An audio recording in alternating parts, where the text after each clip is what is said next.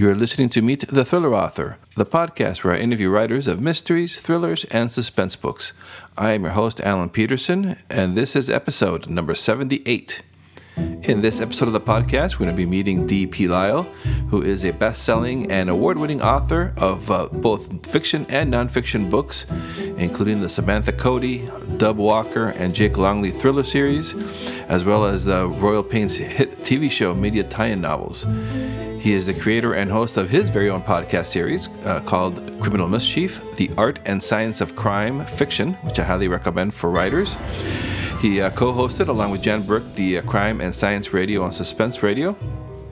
And Doug has worked with many novelists and with writers of popular television shows such as Law & Order, CSI Miami, Diagnosis Murder, Monk, Judging Amy, Pretty Little Liars, and a whole bunch of others. For the past 40 years, he has practiced cardiology in Orange County, California. And his nonfiction books is how I first came to notice D.P. Lyle. He wrote the forensic and fiction books, which are absolutely fantastic, as well as the Forensic for Dummies book, which I believe all of those books for writers of mystery, thrillers, and suspense should be a must-have, should be on your shelf. I refer to them all the time. So it was those books how I found out about D.P. Lyle, and then I realized that he also wrote his own thrillers, and I started reading a couple of those and really enjoyed them and said I really want to have him on this podcast. So I reached out, and I'm very excited that he said yes. So here is my interview with D.P. Lyle. Hey everybody, this is Alan with Meet the Thriller Author, and for this episode I have D.P. Lyle, who's an award-winning and best-selling author of both fiction and nonfiction books. How are you, Doug? Just fine. How you doing, Alan? I'm doing good. Thank you for being on the podcast. Love being here. So can you tell us a little bit then about your background? Such an amazing background from being a doctor to writer. Can you tell us a little bit about that? Practiced cardiology out here in Orange County for over 40 years now. I grew up in Alabama. I went to the University of Alabama, Roll Tide. I went to medical school and internship there in Birmingham, and then went off to Houston and did my residency and my fellowship at Texas Heart. And then I've been out here in California ever since then practicing. And, I grew up in the South, so everybody in the South can tell a story. That's part of the culture. They won't feed you if you don't. I always knew I could tell a story, but I wasn't sure I could write one. So about, 25 years ago or so, I took some classes here at University of California, Irvine, which has a great writing school. I took a couple of night classes and joined a couple of writing groups and just started writing. And I found out that writing a story and telling a story are two entirely different animals. Telling a story is easy. Writing a story is hard. And, even now, God, I have, 18th, 19th, or 19th and 20th book coming out this year. I don't even remember, and it doesn't get easier. Yeah, that's something when I wrote my first book, I thought, this is I got this down now, and every new book is like starting over from the beginning. Exactly. So when you started to write, did you start right away with mysteries and thrillers? Were you a fan of that genre? Yeah, actually, I wrote a book. It took me 2.5 years, the first book, and it was fabulous. It was just wonderful. It was 138,000 words of wonderfulness. and so I sent it off to my agent, Kimberly Cameron. She wasn't my agent then, but she's up in your neck of the woods in Tiburon area.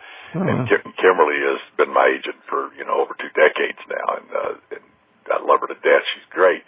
But this was before we had a business relationship. But we had met at a writer's conference, and I said, I'm working on something. She said, well, send it. So I sent it, and she called me a week later, and she said, quote, there's a story in here somewhere. I just can't find it. And she said, but there's a lot of great stuff here. If you rewrite it, I'll read it again. Now, you never hear that from agents, ever. So I did. I rewrote it, got down to 120,000 words, sent it back to her. She said, no, it's not ready. So, make a long story short, she rejected a couple of other novels, and then we published some nonfiction, and 10 years go by, and I rewrote this book, a story that I could not get out of my head 27 times. I changed locations 4 times. I changed titles 4 times. I even changed protagonist. The only thing that stayed the same was the basic story of the bad guy. So 10 years later, it's down to about 85,000 words, and I had learned some stuff about storytelling on the page. So I called Kimberly, and I said, do you remember that book from 10 years ago? And she said, oh, God, yes. And I said, well, it's ready. And she said, really?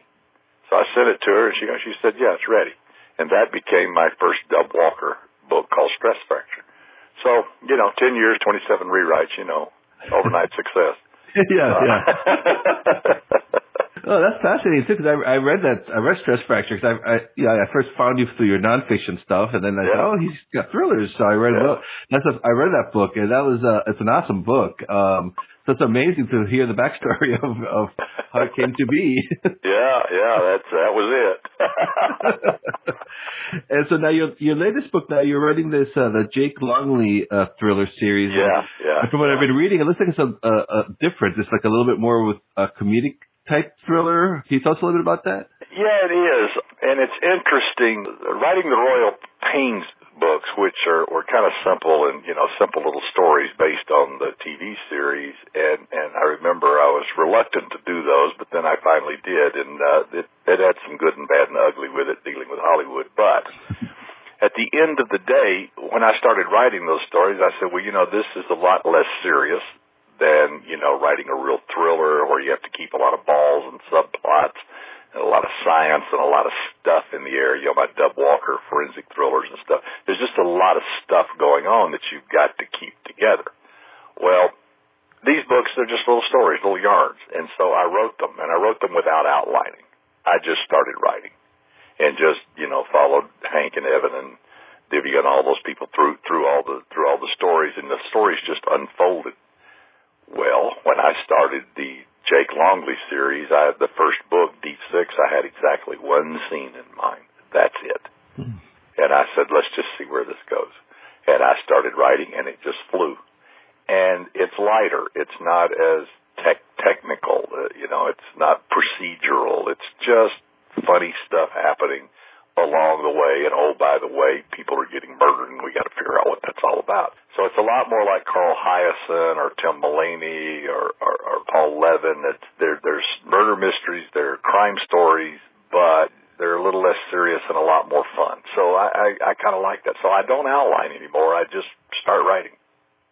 That's fascinating, because usually you hear writers start not by passing, and then they start going into outlining. You went the other way. So I'm assuming your other books then were a lot more, were like, you had a big outlines before, or?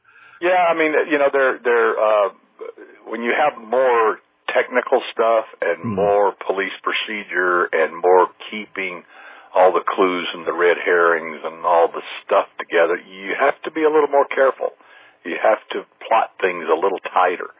When you're writing comedic type stuff, happenstance and serendipity can enter the story at any moment, and it's it's like a confederacy of clowns rather than a bunch of hard-boiled cops, and it's a whole different flavor, and I really enjoy it. I really enjoy writing it that way. I find it to be a lot of fun. Now, I use a program called Scrivener to write, and boy, anybody who doesn't is insane, because it allows you to kind of keep a running outline, sort of, while you're writing, and it allows you to move around in the writing very, very, very easily. You can jump from scene to scene to scene. You're in chapter 50, scene 50, and something happened back in scene 12. Well, you're not scrolling and scrolling. You just click on scene 12, and there it is. And you have your little titles for each scene, so you kind of know who's where. It just makes writing so much easier, Yeah. And so it doesn't. It's not one of those programs that plots for you and all that stuff. All those guys are out there. I've looked at a lot of those because they're kind of fun. This is basically just a word processing program with a lot of bells and whistles. Yeah, I love it. I use Scrivener as well. I like the drag and drop features of it too. Oh, absolutely. That would have come in handy, those 27 rewrites that you did over the and the research files. I mean, where you can drag photos and web pages and everything into the program, and it's right there as you need it all the time. And so, how many books do you have on the Jake Longley series so far? The third one is coming out in May. The first one was Deep Six. The second one was A-List, set in New Orleans. The third one is Sunshine State. Well, set in Florida. And it's really funny. It may be the best of the three. And then I'm working, actually this morning, what I've written, 1,220 words already this morning, on the next one, which is called Rigged, and it's going to take place in the town of Fairhope, Alabama. And Fairhope is it's kind of like the Carmel of the Gulf. It is an artsy town. It's got a great bookstore there, great restaurants and bars. It's right on the Gulf, facing west, great sunsets, and it's a pretty high-dollar neighborhood, and it's very nice. So I'm setting the story there, which is just up the road from where Jake and crew live in Gulf Shores, Alabama. So all these are set around the Gulf Coast. Oh, that must have been fun for you too, because you said you're originally from Alabama, so you're able to go home to write. Yeah, exactly. Well, all the Dub Walker stories were set in Huntsville, my hometown. So. Oh yeah, I forgot about that. Yeah, the Huntsville sheriffs. Yeah, I remember that in the book. Yeah, and so Sunshine State, that's coming out on May 21st of 2019, exactly. And I believe it's already available for pre-order. So if listeners, it is. Yes. So this will probably. Go check that out. Now, I really like your covers. They really stand out with those colors and the palm tree with the blood dripping on it. Ocean View does a great job with that. They're fantastic. Yeah. Okay. And so now, just talk a little bit now with your nonfiction. How did that all come about? Because if people aren't familiar, your forensic books. Like the questions. I'm looking at the book here, More Forensic and Fiction, which I always have on my desk. Can DNA be obtained from a half-eaten bagel? I love the questions. How did that come about? And actually, interesting, More Forensics and Fiction was published by Medallion that has now gone out of business. They also published 2 of my Dub books. Well, just in the last couple of weeks, I got the rights for all those books back by the court, the bankruptcy court. Oh. So now we're going to be republishing those. We're not sure, Kimberly and I have been talking about, we're not sure exactly when, where, and how we're going to do that yet, but we're going to republish those 3 books, but particularly the question and answer book. Basically, many years ago, Jan Burke, who I did a radio show with for 3.5 years, dear friend. Jan was the president of the Southern California chapter of Mystery Writers of America. And the newsletter was kind of thin, and she wanted to bump it up. So she asked me, would you write an article for something on forensics or medicine or whatever? And I said, sure. Because by this time I was answering questions for writers, but they would call me, and screenwriters, and call me and ask me questions about forensic science or medical issues. And so I wrote one called Timely Death, which was kind of an overview of how the coroner determines the time of death.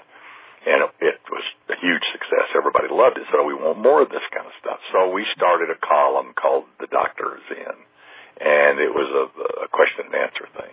Well, that expanded and went on and on and on, and that ended up being published in several other newsletters around, the National MWA Letter, Suspense Magazine, different places, Novelist Inc., their newsletter. And so, to make a long story short, I ended up with thousands and thousands of questions from writers.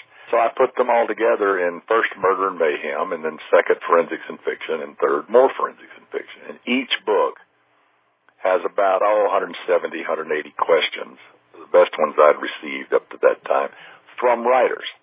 And they would say, I got this scenario, so how does this work? What's going to happen? What's the right way to do this? What's it going to look like? Does this make sense? That kind of thing. So I would offer them the science behind what's going on here and explain it to them in plain English, and then tell them how to use that in their story. And then sometimes even make suggestions. Why don't you think about this? So those 3 books have just been, I think every crime writer should read them, not only because I think they'll learn a lot, but I think they inspire. What I hear all the time is, I really got some great story ideas from this. And so, you read these questions from other writers and you say, oh, that's curious, I'm thinking about this, and that would work in my story this way. It wouldn't be the same, but it would at least spark that what if that we all live with. Yeah, I still find that they're great, like writing unblockers, because, if you're kind of stuck on something, or, just start thumbing through your books and through the questions, and it starts sparking your imagination, and then it gets you right back into excited to write again. So Exactly. So yeah, they are a lot of fun, and some of these questions that come up. Have you ever had a question that kind of even surprised you, or made you a little bit, why are they? Oh, sure. Several, and some of them you can tell that they're talking about real life stuff, and I don't answer those. I say, this has to be in the context of a fictional story. I don't deal with real crime. I'm not qualified to, and it would be stupid to do that. But if it's in the context of story, sure, everything's fair game. I remember way back, Charlaine Harris was working on, I think, the 4th Sookie Stackhouse book, and we talked about vampire blood, and she wanted some. And this was back at the beginning of the whole vampire werewolf phase. That's kind of dwindling now, and we're into zombies, I guess. But Charlaine obviously was huge, and with True Blood, the TV series, was huge in that whole genre and actually launching it. And she's such a great writer and great storyteller. But we talked about that, and then, of course, after that, I've got maybe 100 questions over the next 3 or 4 years on vampires and werewolves and things like that, And that's okay. I mean, it's obviously sci-fi fantasy stuff, but it still has to conform to certain basic principles. And so you try to work through that and how you can make this unbelievable story believable. And how do you make it sound real? I mean, if you think about it, Star Wars, really. But we bought into it hook, line, and sinker. That we accepted the entire universe, that entire world, that entire war that was going on, all those characters, we accepted all of that. Because it remained true, even though it violates just about every scientific principle, Spaceships don't make noise in space because, well, there's not enough molecules, and they can't bank and turn like aircraft because there's not enough molecules to do that against. They kind of have to move in square lines. But we didn't care. We didn't care about all that stuff because it was a great story, and we bought into the world. And so same thing. If you buy into the world, it doesn't matter how outlandish it is. It'll work. Charlaine Harris with the whole, vampires coming out of the coffin and the synthetic blood. It was all like very... Yeah, different. And she's fabulous. She's just a great person and a great writer. What were some of your influences as a writer, some of your favorite authors? Many. Michael Connelly, T. Jefferson Parker, Bob Craze. But there's two that stand head and shoulders above everybody else, and that's James Lee Burke and Elmore Leonard. James Lee Burke, because his writing is just so perfect. His sentences, his paragraphs, his imagery, his dialogue, his characters are sometimes they take your breath away when you're reading, and you stop and say, "Oh my God!" and you reread it, and you say, "I know all those words. Why can't I put them together this way?" Because he is just fabulous, literary, gritty fiction. And then Elmore Leonard, he's known as, the guru of dialogue because he writes dialogue that's not dialogue, and you can hear the people talking. And if you haven't read Elmore Leonard, you must. But more so than that, I think he is a university-level course in how to plot and tell a story. His famous adage, it's actually not one of his 10 rules, but it's probably his most famous, actually it's the number 10 rule, leave out the parts people skip. And the other is, if it sounds like writing, rewrite it. But he does that, and he manages to move you through a story, create a scene, create a character, create the dialogue, create the action, and do it all so effortlessly and so efficiently that every single thriller writer can learn a massive amount just by reading his stuff over and over again. I've read some of his books 2 or 3 times. I've probably read virtually everything he's written. He started as a Western writer. He wrote Hombre and 3:10 to Yuma and stuff like that. Yeah. And after he did 40 or 50 Western books, he turned to crime in Detroit and Florida and had a whole other career. And those books are just wonderful. Get Shorty and Gold Coast and Jackie Brown and Maximum Bob and Be Cool. And they're just fabulous stories, and everyone should read them. So those two guys probably had the greatest influence on me. Do you still find time to read, or are you too busy now with everything? Oh, no, I read all the time. Yeah. I read all the time. In fact, I'm reading an old Elmore Leonard book right now called Something or Other City. I forget. That's probably when you read on a Kindle, or I read on my iPad with the Kindle app, you can never remember the titles of books. They're never in front of you. Yeah, that's funny, because I've been kind of that too. You can't just flip over to the cover like the Now, what's the name of this again? When you got a book, you see it every time you pick it up, but with an e-reader, not so much. Yeah, and especially with the to-read file, it keeps getting big with a Kindle because it's so easy to download stuff. Exactly. with your medical background now, have any real life experiences ever found their way into one of your stories? Oh, sure, and not only experiences but things I've read about and heard about and see on TV and movies and true crime stories and all that stuff. All filter in. There was a character in Stress Fracture. Dr. Wendell Volek was the character, and he's the guy that enhanced the photos for Dub and T. Tommy so they could get an image of the killer in the old Russell Erskine. And the Russell Erskine was the hotel in Huntsville when I was growing up. It's now a retirement community, high-rise with condo-type things. But the Russell Erskine Hotel was fabulous. It was where all the big events were held in the ballroom there and all that. So as part of my childhood, so I set the story there. And so they get a little security video of this guy, and they need it enhanced. So they take it out to Wendell Volek at NASA, which is right there in Huntsville, the Marshall Space Flight Center, where von Braun and all his people built all the rockets. And I grew up with that. I thought everybody had a space program in their backyard. But the guy that actually did that is a guy named Dr. David Hathaway. And David's just a great guy. And I went out and spent some time with him there, and he explained how he invented, he and his coworker invented the VISAR system, video image stabilization and registry. So when you see a picture of someone and they enhance it and get the license plate number, or in a famous case, they got a tattoo off a guy's arm that abducted this little girl, and they take these grainy videos and digitally enhance them, that's what he invented. Now, he was the director of the solar imaging program. And so when the bomb went off at the Atlanta Olympics, they had a 13-second little video, and all it was just a dark shadow outline of something against a park bench where the explosion took place. And they had run the news crew away. They're not supposed to be over here. They'd run them away. So they got 13 seconds of imagery before they got booted. The FBI brought that down to David and said, "Can you do anything with this?" Well, I don't know. So they started working with it. Spinoff is they ended up with an image that showed the bomb, showed the wires, showed everything, and it basically invented the VISAR system. So I used that in that story, in that book, and actually David's acknowledged in the front, and I sent him a copy, and he was thrilled, to be in the book. But anyway, so your research leads you in a lot of circles, and just the people you run into, all those things inform the stories you're telling. And what's your writing process then? So you do your research, and then you start to write your books?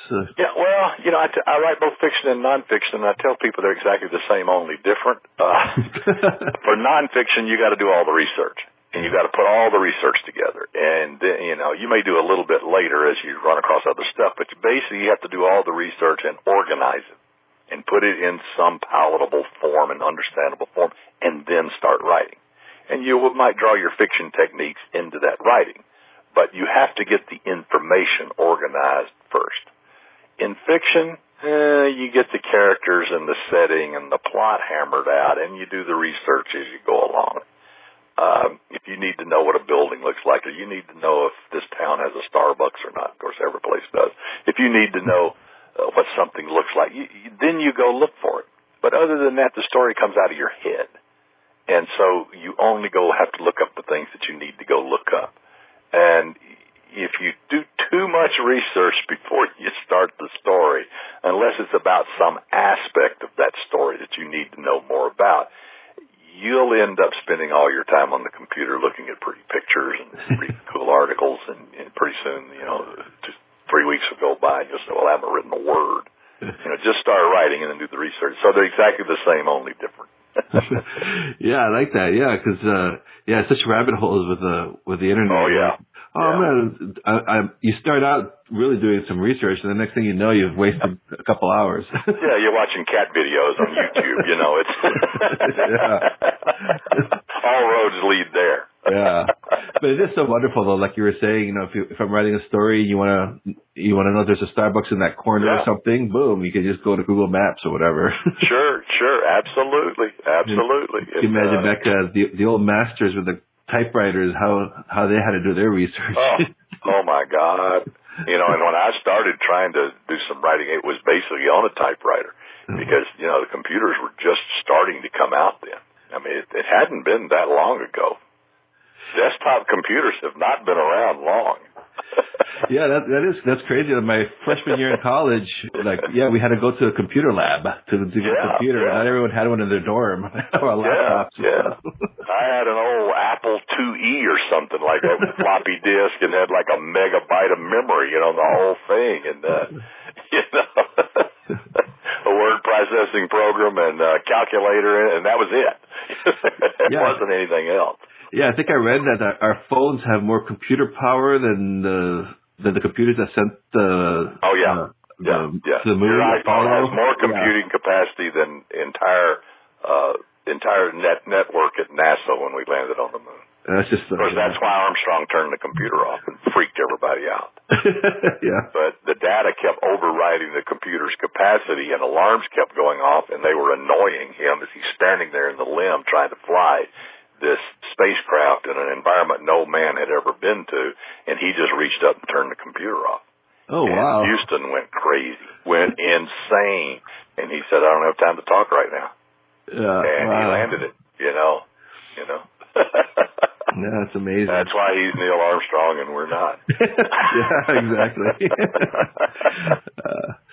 And so now, what's your when you start writing? Do you you mentioned before that you already were writing this morning? Do you have set word count goals that you set for yourself? No. Nor a set time. Oh. I refuse. I've got a day job, and I just I love writing. I do it because I want to. I refuse to let this be a job. I've always said I do not want another job. I do not want this to be a job. That's why the few times I've had deadlines, I didn't like it. And the reason is, I'm that annoying guy that, in high school you had to do a term paper and it was due in 3 months. Mine was done in 3 weeks because it's not because I'm more dedicated or smarter or any of that than anybody else. It's just I don't like trouble on the horizon. If there's an issue that's got to be resolved, let's just go resolve it, and then it's not an issue anymore. And now the skies are clear again because there's always going to be something else coming up. You learn that practicing medicine, making rounds. Go get rounds made early in the morning, and I'm in the hospital at 6 o'clock in the morning back when I did that stuff because I wanted to get rounds done because I knew catastrophes were out there waiting to enter the emergency room. And the worst thing to do is get caught up in a 3 or 4 hour catastrophe when you still got a dozen patients to see, in the hospital and finish regular round. So it's always chaos. And so I just like things done. So Forensics for Dummies was probably the first deadline I had. And by the time we hammered the contract out, I only had 5 months to write the book. Of course, I'd already been working on it. And I turned it in 2 months ahead of time because I couldn't wait to be up. I couldn't stand to be up against the deadline. So, and the Royal Pains books they had deadlines involved with them, and I didn't like that at all. So, but the others, I say, when it's done, I'll send it to you. Yeah, that's a great way too of not having that looming over your head. Yeah. Oh, it's terrible. Yeah, you can see that with George R.R. Martin, how he's with all his success and everything. You can just tell how he's just getting freaked out because he hasn't had the latest book on Game of Thrones out. Exactly. Even at that level, I could just see and feel his pain. Oh yeah. Well, Lee Goldberg is a dear friend of mine, and Lee is without a doubt one of the most prolific writers I've ever known in my life. I don't know how he does what he does, but there was a period of time there for a few years that he was writing diagnosis murder books and the monk books. And he had to do 2 a year of each of them. Wow. So they were staggered, so every 3 months he had to turn in a book. Okay, now think about that. 90 days and you got to complete it. And I'm going to tell you, more than once, he would call me when he had 5 weeks left, and he said, I have no idea what I'm going to write about. Say a monk book or a diagnosis murder book. So we would kick some ideas around for a while, and finally, after about 20 minutes, he'd say, oh, okay, I got it now, thanks. And then next thing you know, 3 or 4 weeks later, he's completed the novel. It's shocking to me how he does that, but he's been doing it forever. Yeah, that's amazing. Yeah, and that's the whole tie-in world is so fascinating to me. Yeah. Yeah, can you explain a little bit about that world, the tie-in world? Well, it's an interesting world, and actually Lee's the one that got me involved in it. But the media tie-in novels are basically those that are tied to some media. So it's usually a television story. And like I said, Lee did the Diagnosis Murder books. Well, he had also been, I think, the showrunner for Diagnosis Murder, or a producer, director, that kind of thing for Diagnosis Murder for all those years. And so he was the natural choice for that. And then Monk, he had written several Monk episodes because Lee came from the screenwriting world. And that's one of the reasons he's so prolific, because screenwriters have to produce stuff fast like newspaper writers. They have to work on deadlines and volume all the time. So I think that's kind of spilled over into his novels. That's just the way he writes. But so he wrote those two. And then they came to him and asked him to do Psych. And he said, no, I don't want to do Psych, but my partner, writing partner, Bill Rabkin will, so he turned into that. And then they came to him and wanted to do Burn Notice. And he said, no, I don't want to do Burn Notice, but my brother Todd will, so he gave it to Todd, and Todd wrote several of those books. And then they came to him and said, what about Royal Pains? And he said, no, I don't want to do that, but I know someone who might. And that's when he contacted me, and that's how I got into it and wrote 2 books for that. It's difficult when they're not your stories, they're not your tales, they're not your characters, and you got someone else that has a vested interest in what's going on, and it's not your baby. Yeah, that's what you were saying. That's where you had the deadlines and all that stuff. Yeah. It's a lot of restrictions and a lot of cooks in the kitchen. Let's put it that way. It does sound like a Hollywood. Everything you read about those Hollywood movies, the producers and executives. That's fascinating. So before I let you go, I just want to touch base. I saw on your website that you have your own podcast. Yeah. Criminal Mischief. Yeah. Can you tell us about that? It looks fascinating. I'm going to subscribe to it right away. Yeah. Back a few years ago, Jan Burke and I did a radio show called Crime and Science Radio, where we interviewed people in the industry. And I mean, forensic pathologists and FBI profilers. We had Kathy Reichs of Bones on there, Linda Fairstein, Law and Order SVU, and her best-selling novel. We had Bill Bass, and had been at the Body Farm at the University of Tennessee, where they determine how people decay after they die. Cyril Weck, the great pathologist. So anyway, we had tons of people on there. We did 70 shows, I think, and over 3.5 years. But we finally shut that down because, well, it was a lot of work. It was a lot of herding cats, getting everybody together so we could do the 50-minute interviews at the same time. And we'd kind of run through all of our friends in the forensic world. And I think we'd pretty much covered the subject.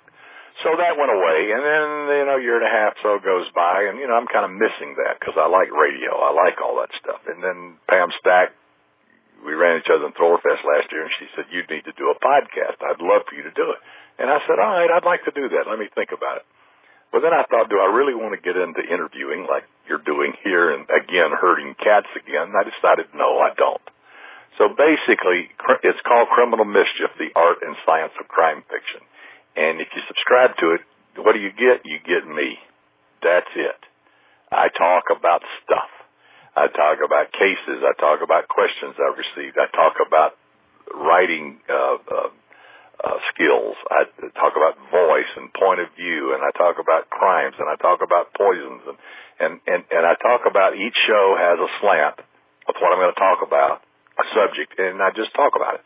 And then I always give what I call show notes that I connect people to, so you can go there. There are links to where you can learn more about. It's kind of a little outline of the talk plus links, so you can go learn more about the topic of the day. I talked about one of them was about a limb pit that was found at First Manassas, where basically they found a whole pit of buried limbs from the Civil War. So I talked about the state of the art of antibiotics and surgery and anesthesia, how it was back in the 1860s, and how a surgeon's greatest skill was speed, because they didn't have anesthetics were around, but they weren't out on the battlefield most places. So you'd give them some alcohol and something to bite on and saw a limb off. So speed was important. And then, of course, the limb got infected and they died anyway. That was the problem. But they had thrown all these limbs in a giant limb pit. And so it kind of opened, and this had just been discovered at Manassas. And so I just, I vamped on that for 20, 30 minutes about the state of the art of surgery. Well, hopefully people who write historical crime fiction can use this.